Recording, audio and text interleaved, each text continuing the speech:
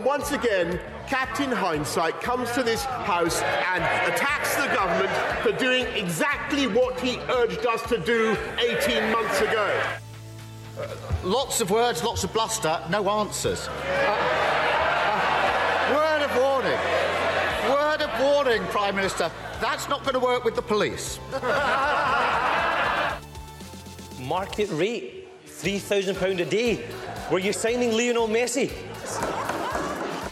This is First Minister's questions. Just once, it would be nice to get a First Minister's answer. Any political party in this chamber that was confident in their arguments around independence would not be desperate to deny the people of Scotland the right to make that choice. The Steamy, a laudable production for the Scotsman.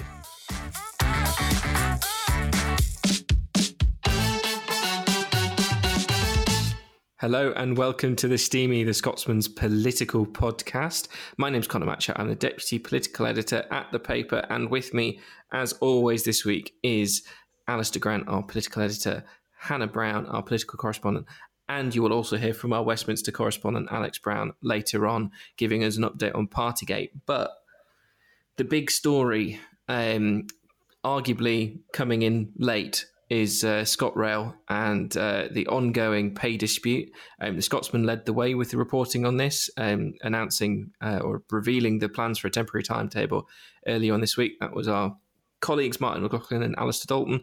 And that's had big political fallout throughout the week, led FMQs on Thursday. Alistair, get us up to date with what the hell is going on. Yeah, so this is the news that ScotRail is reducing weekday services by a third from Monday because of this dispute with the ASLEF Train Drivers Union. So drivers recently turned down, I think I'm right in saying, a 2.2% pay offer and are refusing to undertake overtime or rest day working. So this kind of disruption will see, I think, nearly 700 services a day halted. And it's going to have, the temporary timetable will particularly hit those kind of later evening services. So I think the last weekday service between the Glasgow-Edinburgh main line, for example, will be 10:15, and to other areas, it'll be much worse than that. So I think some lines are North Berwick, for example, you're talking about 7:40, 8 p.m, all that kind of thing. So it's really early, and I think it's going to have a huge knock-on impact. We've seen kind of nighttime industry representatives already raising concerns. They're coming out of the coronavirus pandemic. They're already struggling. They're trying to kind of make money at a time when they've had their profits really badly hit. And the last thing they want is for people to basically not be able to go for a drink after work, for example, because they've just got to get the last train home. And it's going to probably have a really huge effect actually on the bars around Holyrood. I mean, I know this is not going to get any public sympathy, but there's a lot of journalists, politicians, for example, who don't live in Edinburgh, who need to get trains home, who won't be able to go for that maybe after work drink on a Thursday or something like that. So it'll have a huge economic impact in that regard. And I think those businesses will want this to get cleared up as quickly as possible. Jenny Gilruth, the Transport Minister, has said the Scottish Government's kind of working to do that. Nicola Sturgeon at FMQs yesterday saying that, it's vital that train services return to normal as quickly as possible. There's a lot of calls to them to put a date on it, to say when that will happen.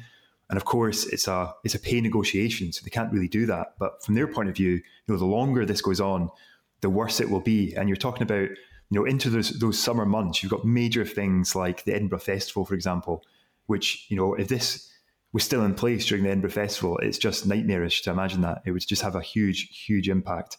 And you've got other events as well, which will definitely take a hit. And I think the other thing to remember about this is there's a drive to get people away from their car. We're talking about a climate crisis. The Greens are in government now. And the last thing they want is to create a situation where people are put off using the railway because it's just not feasible for them anymore.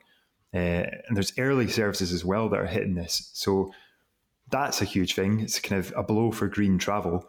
And it also plays into this narrative at the moment that there's a kind of summer of strikes almost coming up. You've got a lot of industrial disputes. You've got a lot of pay concerns. Obviously, inflation is sky high.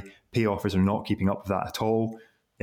Teachers threatening to go on strike. I think it's maybe quite likely we'll see industrial action around that come the autumn. And I think that's kind of a difficult situation for the government as well. And obviously ScotRail was recently nationalised. And And at the time it was nationalised, the government were hailing it as this big moment, this kind of new future. You can create a rail service that works for the people of Scotland. And it's just become, quite quickly, we've gone into this situation where there's a bit of a, quite a damaging mess. And, ScotRail was always going to be a difficult thing for the government. The train services, there's long been concerns over it, not only around services, but also around the cost of it. Rail travel is extremely expensive for a lot of people. So it's always going to be a hard thing for the government to take control of and to kind of make into a better service. And this is just, a huge blow for them so early on. And I thought FMQs was very difficult for Nicola Sturgeon. You had both the Tories and Labour going in on this. There weren't a lot of answers, as I said before, there can't be from the government at the moment in some ways. And I thought there was a kind of interesting moment where Nicola Sturgeon basically made, she had a kind of point in it where she dropped in the fact that train drivers earn £50,000 a year, roughly. And I thought it was interesting she did that, because it was almost like the government were trying to create, a lack of public sympathy for what the train drivers were asking for in terms of a pay rise, which is quite a moment for the government to be doing that, I think. Hannah, you are someone who has the unfortunate joy of taking the trains from Glasgow through to Edinburgh and vice versa on a semi-regular basis. You also listened to Jenny Gilruth this morning, Friday morning, about what the future is and the potential timetable on it. Correct me if I'm wrong, but it sounds as if they're currently training many drivers up. They've got a relatively big shortfall, I think, of about 150, give or take. And they're hoping for around 40 to be in place in the next few months, and then another, I think, 50 by the end of the year. But Jenny Gilruth was very clear that she doesn't believe this temporary timetable will have to be extended. What did she say? Keep us up to date. And what's your experience of the railways? So, I mean, as you mentioned with the Glasgow to Edinburgh train journey, it's something that I had to do yesterday, and it's something that I was really conscious of. When I was in the office, you remember me going, I need to check my trains. I need to make sure I'm back, because this is huge, and this is huge as to how it's affecting people. Now, the Transport Minister, Jenny Gilruth, was on Good Morning Scotland this morning, which is Friday for listeners who are listening back. And she was saying that we will absolutely not see a reduced train timetable operate until the summer of 2023, despite these concerns, like you mentioned, over driver shortages. I think there's a shortfall of around 130, and we've been promised that 38 train drivers will be trained by the end of summer, and then that will go up to 55 by the end of the year. And then she said, and then a further 100 by June 2023. Now, this is the huge leap that everyone's going, hang on, that's still a shortfall until that time. But according to the Minister on Good Morning Scotland there, she is adamant that this won't be the case, that we won't have to wait till June 2023. How they get over those shortages, given the pay dispute, with people and drivers having, of course, the right not to work overtime. We'll just have to see how that pans out. But she was very adamant on the radio. She was going, I don't want this service cut to go on for a minute longer, even though we'll see it on Monday onwards, but we're already seeing it in general in Scotland anyway. It's quite interesting, because sometimes you think maybe these words don't match up to the actualities of what's happening. On the radio, I mean, I think Neil Bibby was on as well from Labour. He was kind of saying, it's going to cause absolute chaos and hardships for people who are having to deal with these cuts, kind of what we were saying with, people, not even just, I mean, Alistair mentioned people going out for a last drink and, enjoying their time post-pandemic, but there's also like a big issue of, say, women's safety here as well, and safety of coming back from a night out. It's something that terrifies me and terrifies probably a lot of people who maybe live in cities or live outside of cities. A lot of young women who would be travelling back from a night out, say, they can't get this vital transport, this vital access, and we're already seeing a shortage somewhere in with taxi services. So access to transport is so huge for women feeling safe, for people in general feeling safe. So it's fundamental that the government really clamp down on this. Or else, loads of people will be put at risk. And I think with what was being said on GMS this morning, I'm not totally convinced that the numbers add up with what we're going to see from the government after they took ScotRail into public ownership. Was it something like 7 weeks ago or something like that? It's still it's still a work in progress. They're still getting their feet under the table, you could argue. But we need to see change and long-term change soon, or else a lot of people are gonna feel that impact and are gonna be in danger in a few cases. There's a big political risk, isn't there, Alistair, around this, because it's ScotRail. I think it was said yesterday. It wasn't good enough for Abellio, the former private operator. When trains were just late. By the end of their franchise, towards the end of last year, I mean, anyone who tried to get anywhere in Scotland on a train on a Sunday last year was basically, hoping for a miracle. And we obviously also had the prospect, which was eventually avoided, of no trains running during COP26. This is a long-running issue with the franchise, which is now in government hands. It's now been nationalised. That was a big victory for the left in Scotland in particular. Labour claim it as a victory as well as the SNP. So there's a lot of political potential for damage, and particularly for Jenny Gilruth, who's relatively new in the role. There is. I mean, as I was kind of saying, it was always going to be difficult for them. And I think there is a question mark whether Abellio would have been able to get away with this level of cuts, if a private kind of profit-making company slashing services by a third, if that would have been actually possible for them to do in terms of the climate in Scotland and what the Scottish Government would have said about that if they had done that. And yet here we find ourselves with a nationalised train service going down that route. And it's worth saying that, Nicola Sturgeon in FMQs yesterday was saying that ScotRail believes it's better that people have, certainty. They can go and they at least know these services are definitely going to run, whereas before the situation was that a lot of services were being cancelled because of these overtime and rest day issues. So it is a huge kind of politically problematic thing for them. And I think, if you listen to the unions, certainly, I know ASLEF were saying this, I think in the radio this morning actually as well, and they've said it before, that the Scottish Government has handled this appallingly. And they kind of talk about political interference, kind of preventing them properly getting around the table. If you listen to the Scottish Government, Nicola Sturgeon is saying that, both sides, ScotRail and the unions, have to get around the table and negotiate in good faith. So they're kind of at crossheads of each other. And I think if you've got a union, essentially saying that the Scottish Government is handling this appallingly, I think I'm right in saying he said something about it being the worst industrial negotiations in 30 years or something like that. And Jenny Gilruth, it's a very difficult situation for her. And she doesn't have her troubles to seek. This is not the only transport problem in Scotland, as we all know. We've talked about in this podcast before, the ferries fiasco, which is ongoing. We've had, a story just in the media in the last, day or so about the MV Hebrides, the ship that serves a lot of the Western Isles, hitting a pier, and it's just creating a bad situation even worse. So I think it's extremely difficult for them, especially with stuff like ferries and trains. They're lifeline services. People rely on them. Disruption is felt across Scotland, particularly with trains. So it's something that they will hope gets sorted out sooner rather than later. There was an interesting, I think it was one of the last questions that was asked at FMQs yesterday, by a willing backbencher in the form of former Minister Fiona Hislop, who stood up and basically said, that the UK government, due to their industrial disputes with the likes of the other railway union, RMT, the UK government, in a long-running dispute with them, with staff at Network Rail, for example.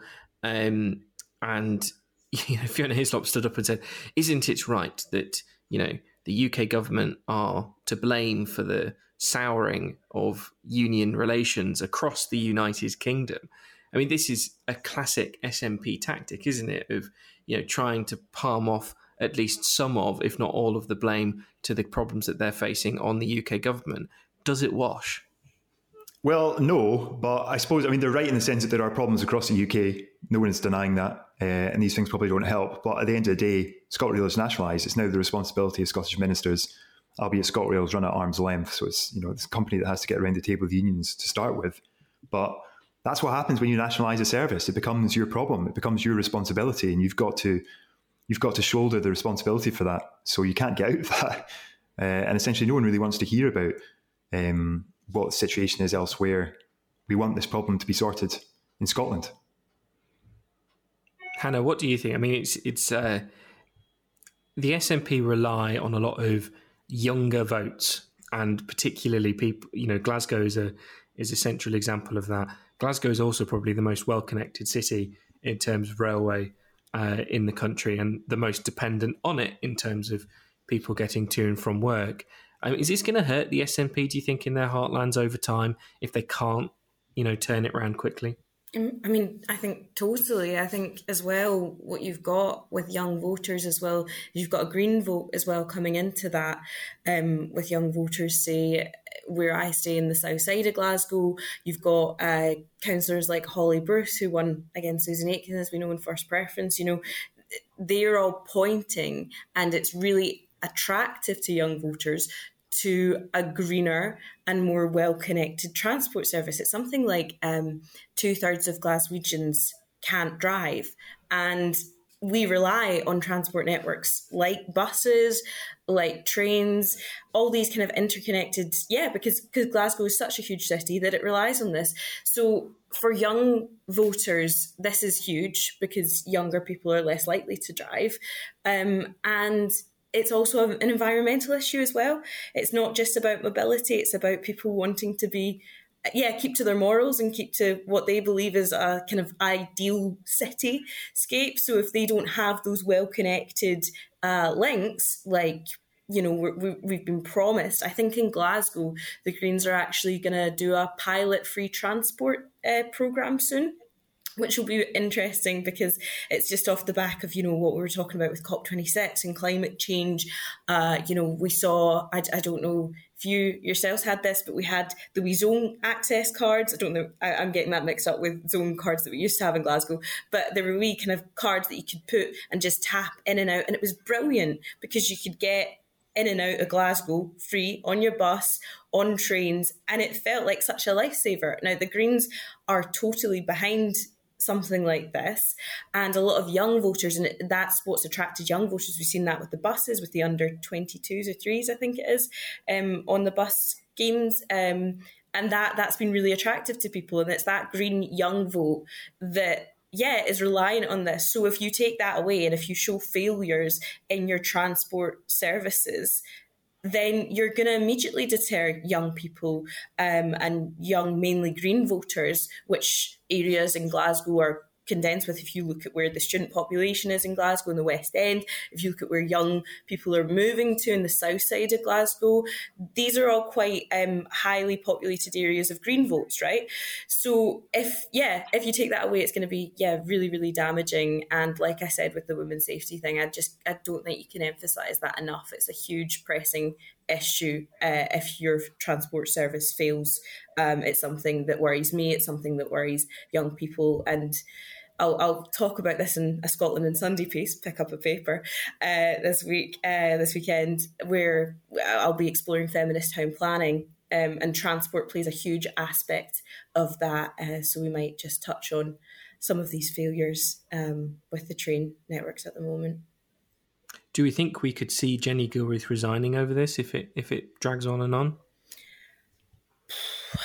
It's hard to tell. She, like you mentioned it, she is relatively new in the job, but similar to, and I'm going to mention it again, buffer zones with Mary Todd and as the Women's Health Minister, it's something that a lot of people really genuinely care about and rely on. And if there's a failure in this, it reflects badly on your government and who's in charge. And if she fails here, and it's also kind of, people have been saying from ferries to trains, but it's actually from ferries plus trains. So it's not just ferry scandals ongoing. Jenny Gilder was still talking about that on the radio this morning. She mentioned the ferries. It was brought up, and she said, I appreciate that it's difficult for island communities, but difficult and accepting and appreciating this doesn't quite cut it when your services are lacking. I think there is potential for her to resign. It'll be interesting to see what Alistair thinks, though, on this as well. I think there's always potential for someone to resign if a situation exacerbates and spirals out of control. I mean, it just depends what happens in the coming weeks and months. I think it would have to drag on for quite a while before we got to that stage. And I think maybe I'm wrong in this, but I wouldn't expect it to, in the sense that I think they'll have to come to some kind of agreement, particularly before things like the Edinburgh Festival. I mean, that just would seem like, stuff like that just seems like a kind of hard deadline in a way. But who knows? Yeah, if things spiral out of control enough, of course. It's worth mentioning, Hannah, you mentioned buffer zones. Gillian Mackay launched a private members bill yesterday in front of Holyrood. She had a bit of a difficult moment with the press when she was asked about ScotRail and asked her press officer, do I have to? When, as in, do I have to answer the question? But we'll talk briefly about, that bill in and of itself. The government's coming under more and more pressure on buffer zones, and it feels like an issue that probably won't go away until they legislate. Yeah, so Gillian Mackay launched the buffer zones bill, which is essentially a proposal to implement 150-metre buffer zones, i.e. kind of distance away from clinics and hospitals which provide abortion care. And this is mainly to target a recent rise in anti-abortion protests that have been ongoing. We saw huge numbers outside the Queen Elizabeth University Hospital in Glasgow recently, as well at the Sandyford Clinic, where people don't just seek abortion services, it's also people who need rape counselling, sexual assault issues, people who are there for gender identity clinics and services such as that. So it's really, really targeting a mass amount of people. Women have spoken to me who have gone through abortions about the trauma, and based on what these anti-abortion protesters do, you literally have people holding up signs saying abortion is murder, and alluding to the fact that these women who not only go through elective abortions but have abortions for medical reasons are murderers. It's heinous for a lot of women. It's horrible to go through, and it's been a real topic of contention. I mean, what we've seen, though, and why it's so problematic is that we've not seen much action from the Scottish Government in this, and it's only been in recent days, when so many people have been banging the door in the government on this, that we've seen kind of certain change implemented. So we've got Gillian Mackay's members bill, which is coming forward. That's open for consultation. People can go to I can't quite remember the link, but it's abortionscot.org or something like that. It's abortion.scot, I think. And you can fill out a consultation form and say what you think about buffer zones. We've also got an emergency summit coming up as well that was called on by Monica Lennon to address the need for buffer zones. So basically a table discussion with organisations campaign groups, such as Back Off Scotland, who were continuously calling for the implementation of buffer zones for quite some time now. They are also a group that have previously said they want the Women's Health Minister, Mary Todd, to resign. So that's quite interesting, because Gillian Mackay was saying when she was introducing her private members bill that she didn't think it would be helpful for Marie Todd to resign. So there's a wee bit of contention there, but it might be in good stead, because it might bring in Marie Todd into these discussions if she's got a good working relationship with Gillian Mackay. So that's kind of coming forward. We've not yet got a date as to when this emergency summit will be, but yeah, it should go hand with what we're seeing with the private members bill that Gillian Mackay brought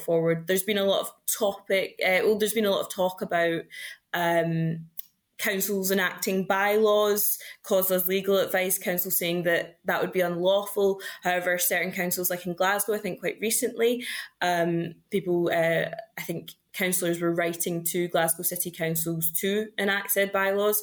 Now, whether this happens or not is still a topic of contention, because we still don't know if it's still possible, because that legal advice only kind of pertained to a certain council. I think it was Edinburgh.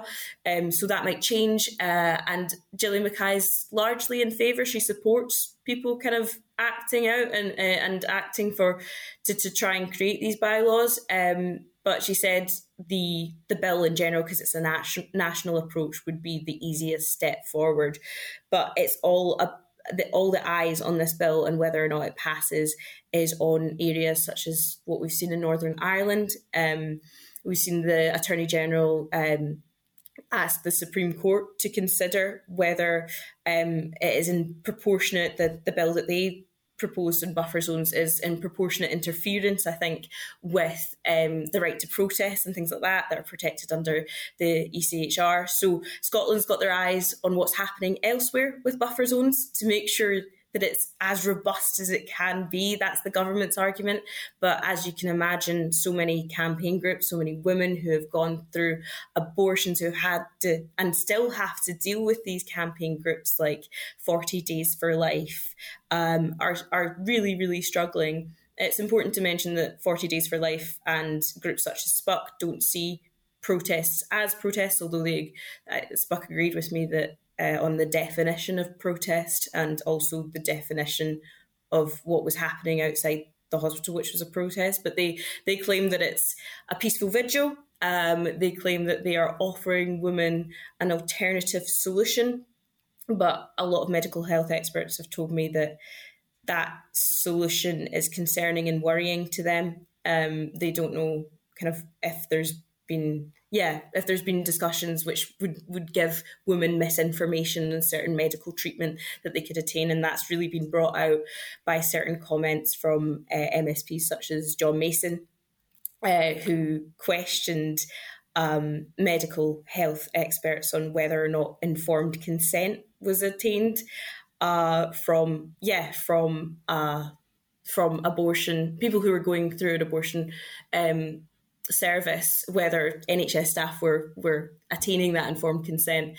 And recently we got Jason Leach and Gregor Smith writing to Monica Lennon, who asked these two men to give these two officials to give assurances as to whether informed consent was given or was attained, and both of them said of course it is. There's absolutely no evidence, no basis for John Mason's claims. So there's a real concern for misinformation going around, for certain kind of politics within the SNP. You've got quite conservative religious views, conservative with a small c, from members such as Kate Forbes, John Mason. You can see them very, very quiet when buffer zones is mentioned, but Nicola Sturgeon being quite strong and adamant of supporting buffer zones. It's just whether or not it'll be implemented. Sorry, that was such a roundup. There's just so much to talk about. And it's a real point of contention for a lot of women in Scotland. Deeply embarrassing, isn't it, for Nicola Sturgeon to have an MSP such as John Mason on Twitter talking about abortion as if he's living in the far right, deep south of the US. Oh, totally. And I think there's a real concern that actually Gillian Mackay brought up with what's happening with Roe versus Wade, with that decision potentially being overturned in America, that we're kind of echoing similar behaviours and attitudes within politicians such as John Mason. Gillian Mackay was quite adamant saying, Scotland's been forward thinking with women's healthcare and we should continue to do so. But this could be a real topic where we could fall, or a real issue that we could fall back on women's healthcare and access to vital services for a lot of women. Great. Well, we'll obviously get more information about those plans as and when, particularly the Supreme Court, as you mentioned, judge on the legality of the Northern Irish plans. I wanted to talk about Anna Sarwar, and Anna Sarwar's pledge pre-election about council coalitions. This is slightly nerdy, but I think it's worth us going into.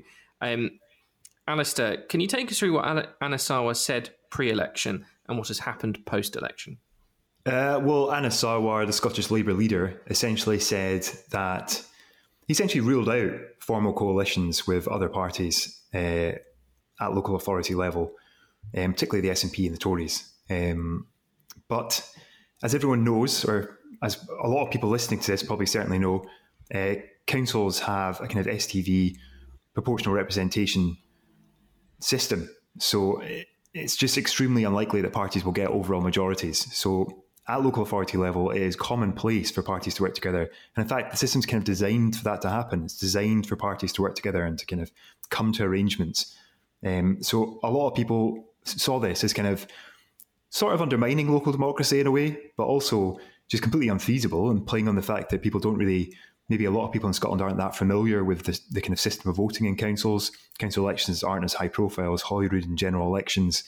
So it's kind of playing off that in a sense, and it's confusing the issue. And I think it's created this situation now where we've got a slightly ridiculous situation. So I think, for example, I hope I'm right when I say this, but I think South Lanarkshire, for example, has an arrangement now where it's a Labour-led administration in partnership, quote-unquote partnership, with the Lib Dems, and I think an independent councillor as well. And, you know, they stress it's not a coalition, it's a partnership. But it's just like, well, what is the difference really on the ground in practice? And why are we just splitting hairs over this? It just seems entirely pointless. And it just, yeah. I mean, I don't know. I know this is something you've written about, Connor. So you might want to give your own views on it, because I know it frustrates you. But it's not helpful when we're talking about local democracy and we're talking about council elections to create this confusing situation and to kind of undermine what councils are there to do, essentially.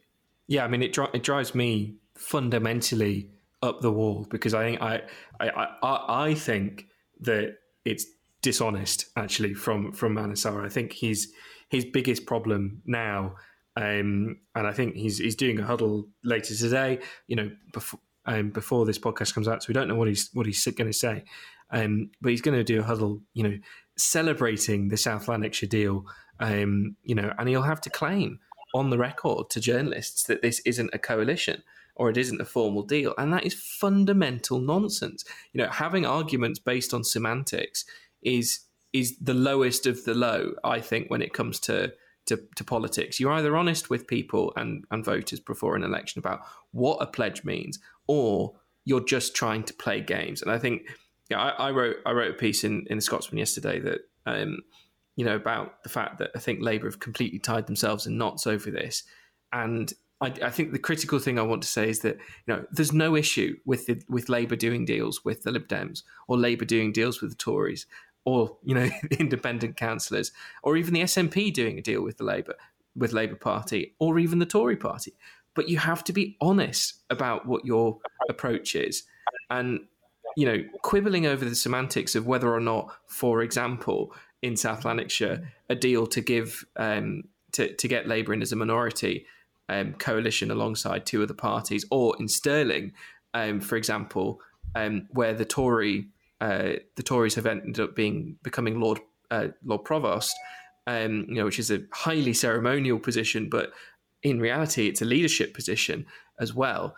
You know, that's a deal in all but name, right? And Labour, I think, have tied themselves in knots over this for the reason that they constantly talk about the SNP Green cooperation agreement. Let's not forget, they play semantics as well. But that cooperation agreement is the coalition of chaos for Labour, right? That's the argument from Scottish Labour. So either what they do at local government is the same, or they're being dishonest to voters. I think it's the latter. And I think it's embarrassing for Scotland to be in a situation where constitutional politics has completely ruined reasonable approaches to local government. It drives me completely up the wall. And I think Anna Sarwar has shown himself to be a little bit distrustful. I think he in a lot of places where people have maybe voted for Labour in the hope that, you know, they work with another progressive party, you know, quote unquote progressive, if you like. I think he's lost he's potentially lost a lot of credibility there. Take, for example, Edinburgh. Edinburgh is a fascinating city on local government. It's also the capital. It's arguably the flagship council in the country, alongside Glasgow. And we have a situation in Edinburgh where, because Labour, who gained councillors in the last election, won't work with the SNP, who they were in administration with for the last 5 years, despite that kind of like approval of their last 5 years in that administration. Because of that, we're in the position where no one's running Edinburgh Council, and it looks like that standoff is going to be the case for potentially a month or so. And that is utterly ludicrous. And I think I tweeted yesterday, any party that goes into a local election that claims it won't do deals with any others, anyone, post-election, either doesn't understand single transferable vote and how that works, or thinks voters won't notice or care when those deals are done. And that's not good enough. Neither of that is good enough. Yeah, I mean, it's quite interesting because I was there when Ada Sarwar announced that there is absolutely going to be no coalitions, even using the words deals and stuff as well was kind of laced into that when he announced that with Keir Starmer just in the outskirts of Glasgow during the election campaign, Connor, there. And I'm also off to sunny Hamilton to see him today. I'm so used to it being so sunny here in Glasgow.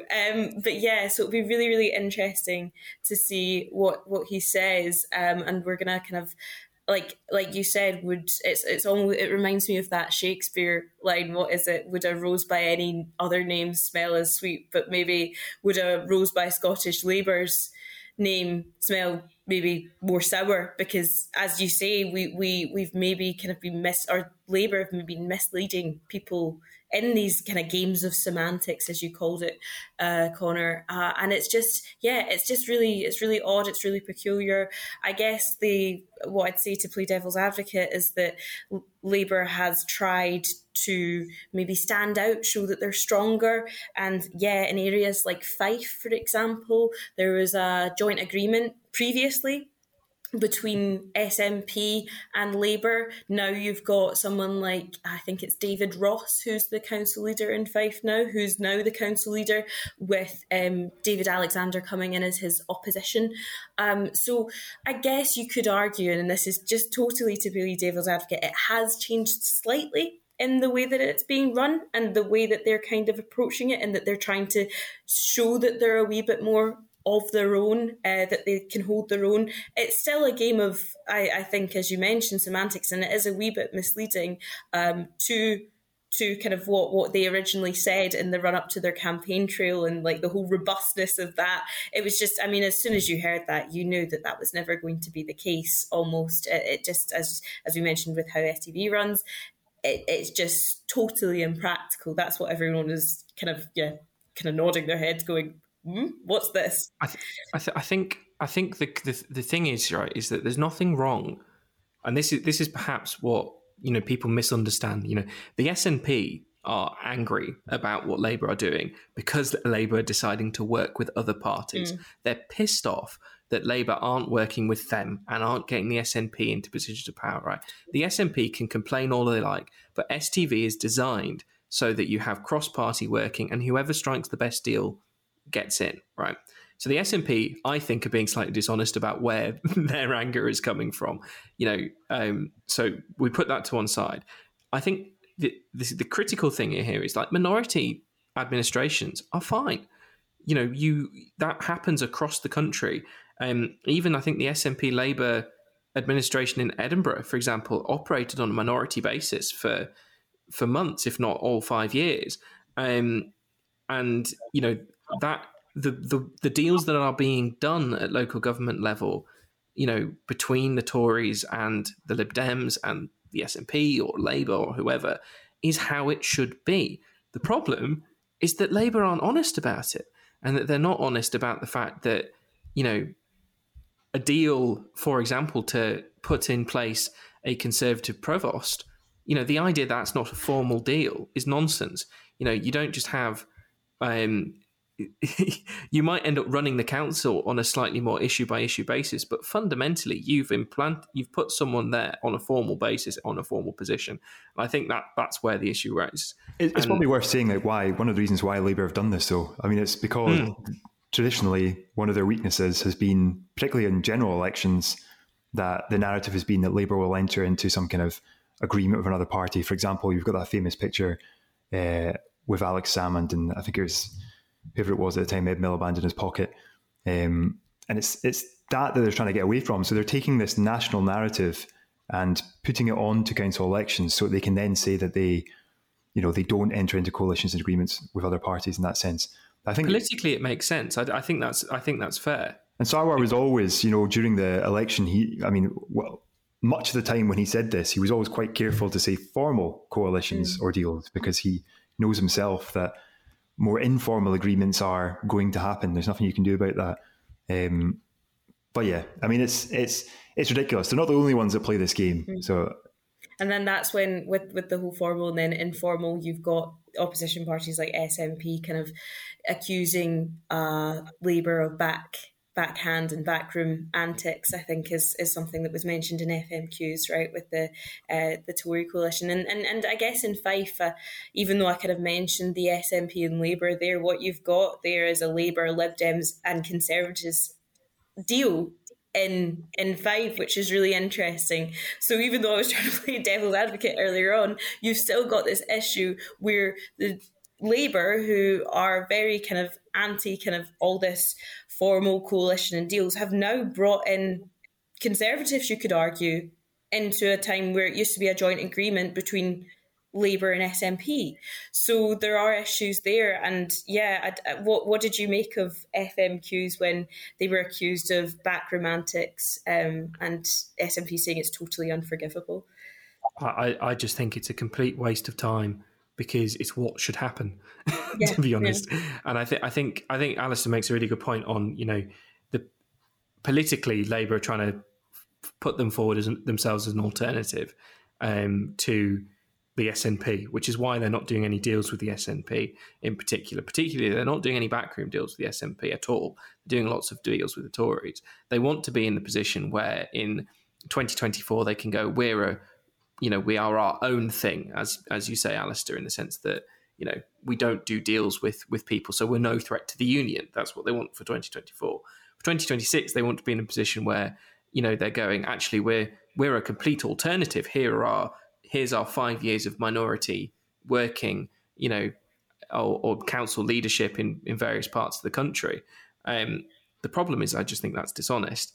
But I do think that, when it comes to coalitions and deals and the semantics around it, I would be keeping a very close eye on what George Redmond, who hilariously missed his first in-person council meeting after becoming Scottish Labour leader in Glasgow because he was stuck in an airport coming back from Seville after the Europa League final. But I would keep a very close eye on how Labour approach that deal between the SNP and the Greens, because the SNP and the Greens are leading that council in the same way that Labour are doing in various other councils across the country. And if Glasgow Labour start talking about that being a coalition, they've shown themselves to be a completely dishonest party when it comes to local politics. There you have it. There you go. There's my rant over. It's as Alistair said, I think when asking me, it's something I have strong feelings on, if you can't tell. Could never guess. No. Well, let's speak to Alex now about the latest Partygate revelations. So, Alex, moving on to the big Westminster story of the week, which is obviously the conclusion of the Met's investigation into Partygate. Get us up to date with what's going on. So the Met have finished their investigations. The Prime Minister has overseen a tight ship with just 126 fines being issued to staff in Downing Street, though most interestingly, he's not getting any more. So junior aides have been handed them in spades for attending events the Prime Minister, he himself, was at. But for some reason, the guy who had a special legal counsel and is the boss is not getting any more fines, whereas lots of more junior staff are doing so. So it is, I mean, between this and Everton staying up, it's been a fantastic week for the Conservatives. It's very, very interesting. And I think he's fairly safe now for just a little bit longer. It's respite. It's not over. And it doesn't change the fact that he's, the only Prime Minister to get fined and break the rules he made. But it's a lot harder now for rebels to go, well, hold on. He's done this so many times. He's a repeat offender. So now all eyes are on the ScotRail report, which is likely to come out probably Tuesday or Wednesday next week, we expect, and is tipped to be fairly damning, and she's hoping to name names. So he may have won the battle, but, the war has just begun. So do we reckon that, I don't know what, there's lots of debate and, comments from various people about why he's not been fined for certain events. It seems a bit baffling that because he seems to have appeared or at least attended several events that people have been fined at but hasn't been fined at himself.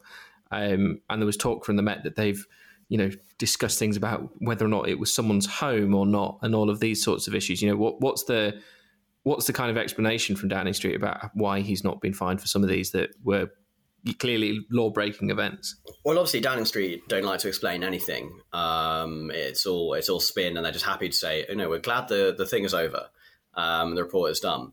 But the accepted logic seems to be, because it was in his house, as it were, he can reasonably be expected to be at those events. So even though he went to an ABBA party, where ABBA music was blaring out, this infamous event held in Downing Street, or in the flat above, he's not getting fined for that because it's where he sleeps and lives, so he's allowed to be there.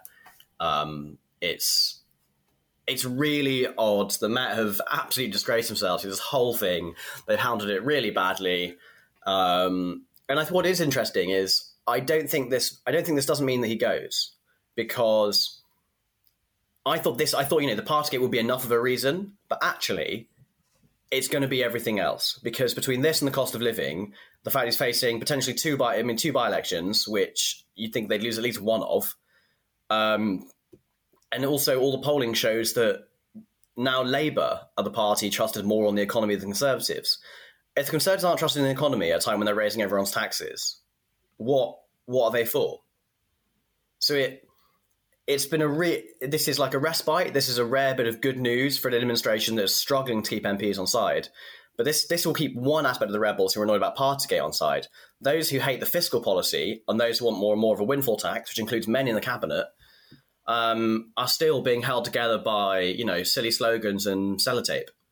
So it's a good week for the Prime Minister, but he is still in real trouble. So what's the kind of intelligence, if you like, from backbench Tory MPs? Are they pissed off? Are they happy? Are they, just seeing it as, business as usual for this government? And presumably the big issue is that there's no one there ready to get going. I think it was George Osborne on Twitter who said that, what the real political question here is whether or not anyone has the cojones, if you like, to challenge the PM rather than, the party realising that he's not fit for purpose. Well, I think Jeremy Hunt has privately were telling colleagues that his leadership, bid, because he'd been asking about support, is done. He's not going to be pushing anymore. Not that I think he ever had a real chance, but there was movement towards that. Other MPs, I think, are just relieved it's over. But, you speak to them, and I've spoken to more than one MP who said to me, who are supporters of the Prime Minister, or maybe they're a little less supportive now, but they said, you know what, the lying is priced in. We know he's a liar, but he's always been an electoral force, so it's fine. If he's not an electoral force, which with a history, with a flurry of recent by-election defeats and more on the horizon, then he's in trouble. But right now, I think they want to get on with the cost of living and hear something from the government, because it's one thing to go to constituents and defend Partygate. It's another to explain to them why the government is going to let them go hungry and, let them have to ration toilet paper, like we heard people are doing in the chamber at PMQs this week. And what about Labour? We're in the position where it's almost ludicrous to suggest it, but or would have been ludicrous to suggest it a few months ago, that they are the most likely people to end up resigning over Partygate. I mean, it now looks a gross miscalculation from Starmer. which is not necessarily... He wasn't alone in thinking that, right? We all thought the Prime Minister should obviously go. He'd broken the rules. More fines were going to come because he's at the events. We know he's at the events. It seems natural that he would get fined for it. And so I think that one of the issues cited is why there hadn't been those, as lack of photographs. And Starmer is pictured with a beer. He did pose for pictures with people who were going past who had football shirts, and he took a picture with them. But that can still be counted as work. So speaking to Labour people this week, they're a bit worried about it. One said to me, well, actually, would it be so much of a disaster if he went? They're not the most supportive MP of Sir Keir. Almost said Prime Minister then. So I'm so in tune to hear talking about MPs who don't support the Prime Minister. Who said, would it, and they also thought that perhaps Rayner had been bounced into it by Keir's office, not as an act of solidarity to show that they're both up front, but, if I go, I'm dragging you down with me. So there are now nerves because only one of them is now being investigated by the police, and Boris gets a fine and Tory MPs go, meh, okay, let's see what else we can do. Whereas if Keir gets a fine, that's all she wrote, leadership contest, up steps Wes, and we go, they still haven't had a woman, and it's happened again. Do you think that we're in the... Is this issue of, that the left often has, which is, the holier-than-thou approach of politics, which is, we'll die on our principles rather than, maybe think about the political opportunity that is just, doing what the Tories do, because clearly the electorate doesn't seem to care. Yeah, I think so often the left try and hold themselves to a higher standard, right, and think that they are the good ones and the Tories are the bad ones. And we saw under Corbyn that maybe wasn't the case when complaints of anti-Semitism were being dismissed. Luciana Berger had death threats made against her that she didn't know about. Corbyn's office did, and it only came out when it was leaked to LBC. So it's not that simple, but the left, they really like to think of themselves as good guys and hold themselves to higher standards when the game is rigged. Like, it's not, if you are on the left in the UK, you have to, there is an understanding that there is an advantage priced in for the other side. That's not to say that the left are the good ones or that they have the better answers, but when you look at the media and the standards that they are both held to, the game is rigged. Conservatives, when you ask them about Boris earlier on in the year, would go, fundamentally, it's all, I don't like any of it, but the Conservative Party's sole purpose is to maintain itself in government. Whereas if, and that's an MP openly saying all they want to do is win. That's everything to them. It's a 1-0 away is fine. I don't care. Come off the knee, just win. Whereas Labour think they have to win with the best principles. They've got to be the best people. And they hold themselves to a higher standard. And they're going to shoot themselves in the foot again. If they get away with it, it's great. Sir Keir comes out looking much stronger. But in a time when the media are more sympathetic to the right and spent 8 days talking about Partygate, but gave a splash saying about Boris, don't they know there's a war on, and then never mentioned the Ukraine war on the front page since that? It's silly. You've got to be a bit braver. You've got to be a bit savvier. And we will continue to have Tory governments forever until they wise up and focus on winning rather than just being right. What's the next steps? Obviously, Sue Gray's report is on the way. There's talk of it being published next week. What's likely to happen? When should we expect it? So the Sue Gray report is probably going to come on Tuesday or Wednesday. We will hear it's going to be fairly damning. I don't know how much stock you can put into leaks about a supposed private report, but the suggestions from some of the newspapers this week is that the pressure on her not to name names and to make it a bit softer is only going to make it, this negative energy only makes her stronger, and that she'll be even more damning. So it'll come out Wednesday. There'll be a huge fallout. I would love it if it came up before Prime Minister's questions. That would be very helpful to me. It would be helpful to the Labour Party. It would be just great to write it, to know what happens in advance of that, because then it'd be a lot more fun session rather than, the drab affair that it so often is. And then, that'll be it, really. If it's really bad about the Prime Minister, then maybe things are a little less easy than they were. But at the moment, it feels like this has gone to some of nowhere. I suppose the final question is do you think there's any threat to the Prime Minister's position? Because obviously the question previously was, he'll have to resign if he gets fined. He hasn't resigned, even though he's been fined. The next question is, the Sue Gray report is going to be so damning that he's going to have to resign. Will he resign? And then the third, the final aspect of all of this is, has he misled Parliament over all of this? And would he resign because of that? I mean, do you think that there's any chance of him bothering to resign, if you like, or do you think he'll just try and ride it out and hope for the best? Because it seems that's been priced in by MPs. He will try and ride it out, but I can't stress enough. We're going to have a by-election for an MP convicted of, child abuse, as it was. We've got a by-election for a Tory MP who was watching porn at work after saying he was looking at tractors. And then we also have in Somerset and Froome an MP who has been accused of, he's been photographed with what appears to be cocaine and is accused of harassing staff, who wrote that he would be returning to Parliament when it came back to sitting, and he is still not there.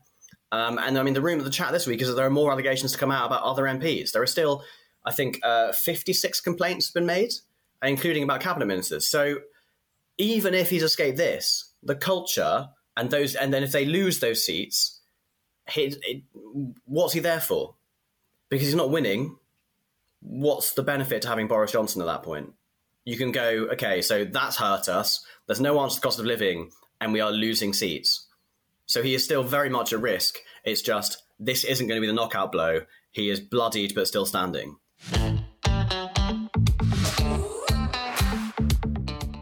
And once again, Captain Hindsight comes to this House and attacks the government for doing exactly what he urged us to do 18 months ago. Lots of words, lots of bluster, no answers. Word of warning. Word of warning, Prime Minister. That's not going to work with the police. Market rate, £3,000 a day. Were you signing Lionel Messi? This is First Minister's questions. Just once it would be nice to get a First Minister's answer. Any political party in this chamber that was confident in their arguments around independence would not be desperate to deny the people of Scotland the right to make that choice. The Steamy, a laudable production for the Scotsman.